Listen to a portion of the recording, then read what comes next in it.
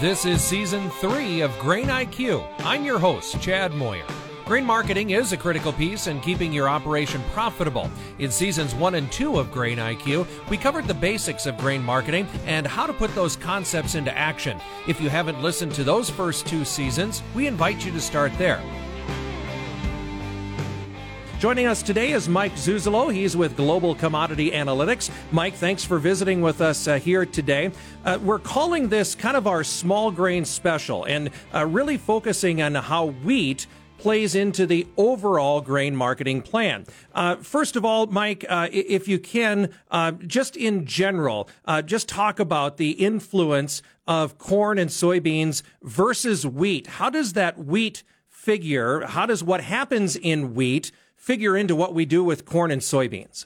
Yeah, that's an excellent way to start off. And Chad, thanks for having me back. I think the biggest thing that the producer out there, especially the ag producer in terms of grains and also the livestock producer in terms of being a feed buyer, needs to continue to keep in mind as he goes through his marketing process and his growing process, is that the wheat market is an especially strong competitor with the corn market when it comes to livestock feed.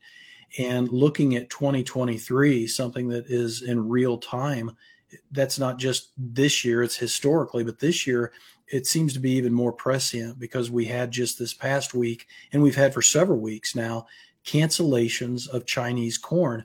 And it's become pretty well known that yes, China is buying cheaper corn from South America at this point, especially Brazil, but they've also come into a better trade relationship in the past year or so versus the past 3 or 4 years with Australia. Australia has a bumper crop of wheat that they're letting go of in the export market, and between the cheaper price and the logistics and the freight costs, transportation to Northeast China, where the livestock feeding is so strong in that part of the country, that has really, I think, impacted us more than maybe producers understand. Livestock feeders maybe understand that better, but the corn, bean, wheat producer doesn't maybe necessarily understand that. So wheat, to me, in my analysis, going all the way back to when I started in 1995, between the currencies and between this feed relationship, wheat really is the starting point for my price analysis and what I think corn prices can get to. It's not just about supply demand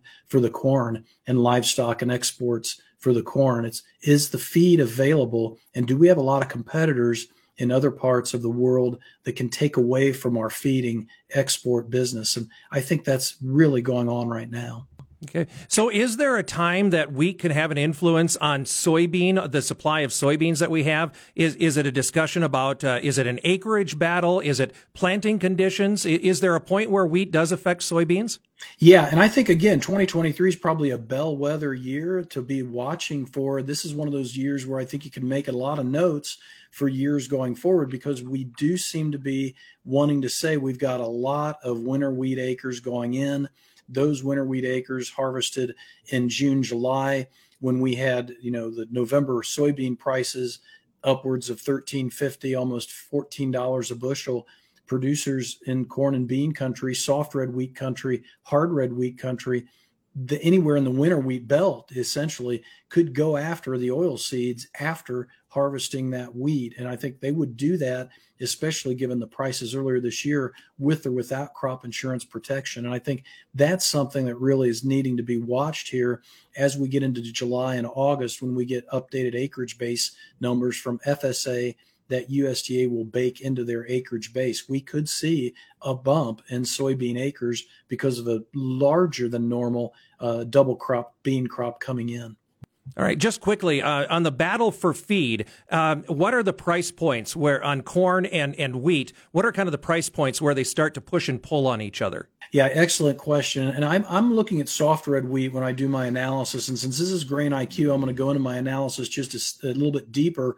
Soft red wheat minus corn, typically you go below 60 cents premium soft red wheat minus corn, you start to gain favor in feeding wheat. You get negative like we were when the May wheat and the May corn went off the board here about a week or so ago. You're really building in a lot more wheat feeding, and you add to that wheat feeding by other animals. And I think that's where, you kind of start off with the poultry side, and then you move into the hogs, and then finally you finish with the cattle. This goes back to why or how long it takes to feed animals out.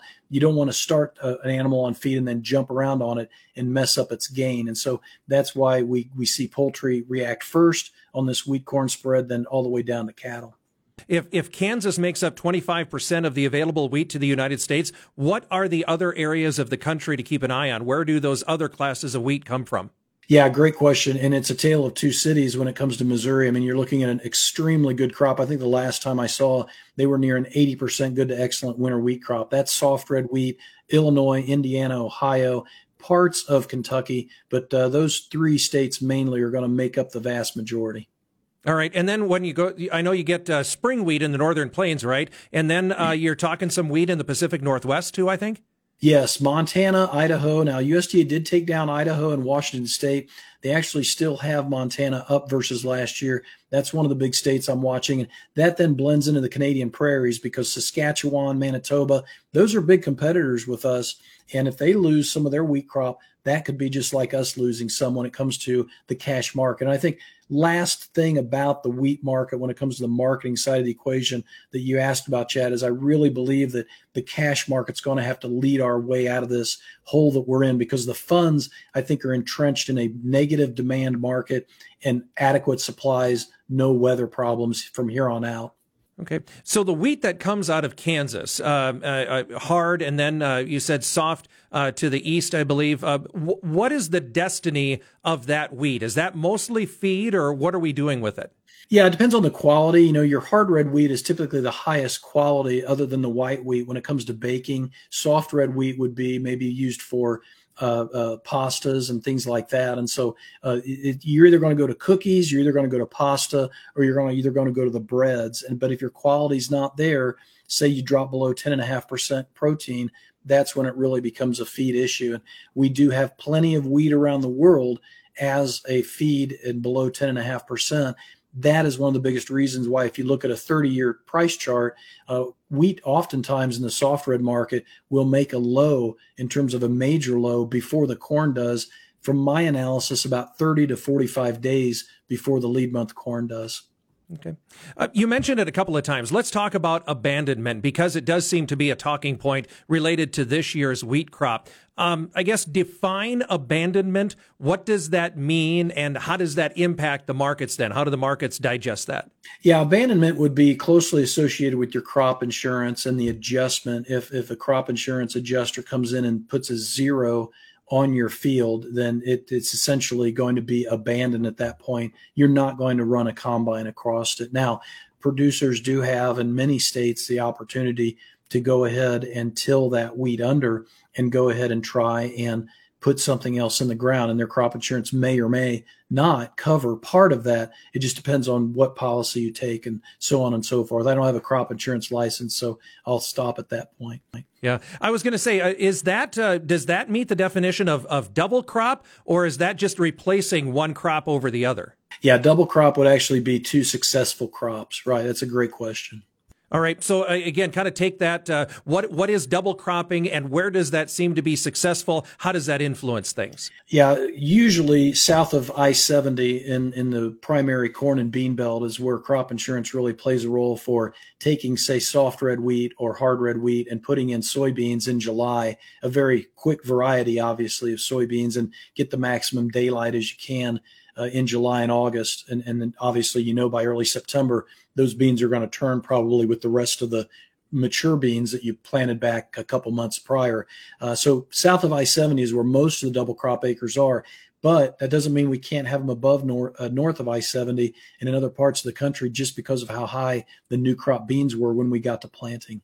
Okay. Again, coming back to how we market wheat, what are the big influences that would push wheat prices one way or the other? We talked about that connection to corn, and I know corn, you could make an argument corn is tied to crude oil, right? What about in the dollar index, especially if you're talking about exports? Is there a relationship between wheat and some other things? Yeah, excellent point, because you nailed two of them right there and then. The soft red wheat and the dollar typically have a very negative relationship. And it makes sense because, as you say, crude oil and the dollar usually have a very negative relationship. And if crude oil is going higher, RBOB unleaded's probably going higher. And that usually means more blending for ethanol for the corn market here domestically. And so what I did, I think I brought along a chart that goes back to something like 1976. And what you see in the bar chart is the annual price, high, low, and close, open, high, low, and close of soft red wheat. And then the orange line is and that's the left axis on this chart, is the US dollar index. And if you just take a look at it from, say, 30,000 feet, notice a lot of times major lows in wheat are accompanied with major highs in the dollar and vice versa. And so that's why, along with the funds and how they tend to trade these currencies, along with what we've talked about already in the program, that dollar can play a large role in what my price average analysis says or suggests, what my overvalue and undervalue levels suggest. And just to give you an idea, and the producers an idea, we're deep in undervalue territory when it comes to the wheat right now in terms of average price. And that's a lot of the reason is because of the strength in the dollar recently. Okay. So you start talking about that connection to the dollar, and that makes me think about exports. Who are we competing against in the world market for getting our wheat into the international marketplace? Yeah, usually Argentina and Australia and the Black Sea are going to be our top three. And then you throw on top of that Canada. But I think that's where this year the Black Sea grain deal extension has played an extra negative role.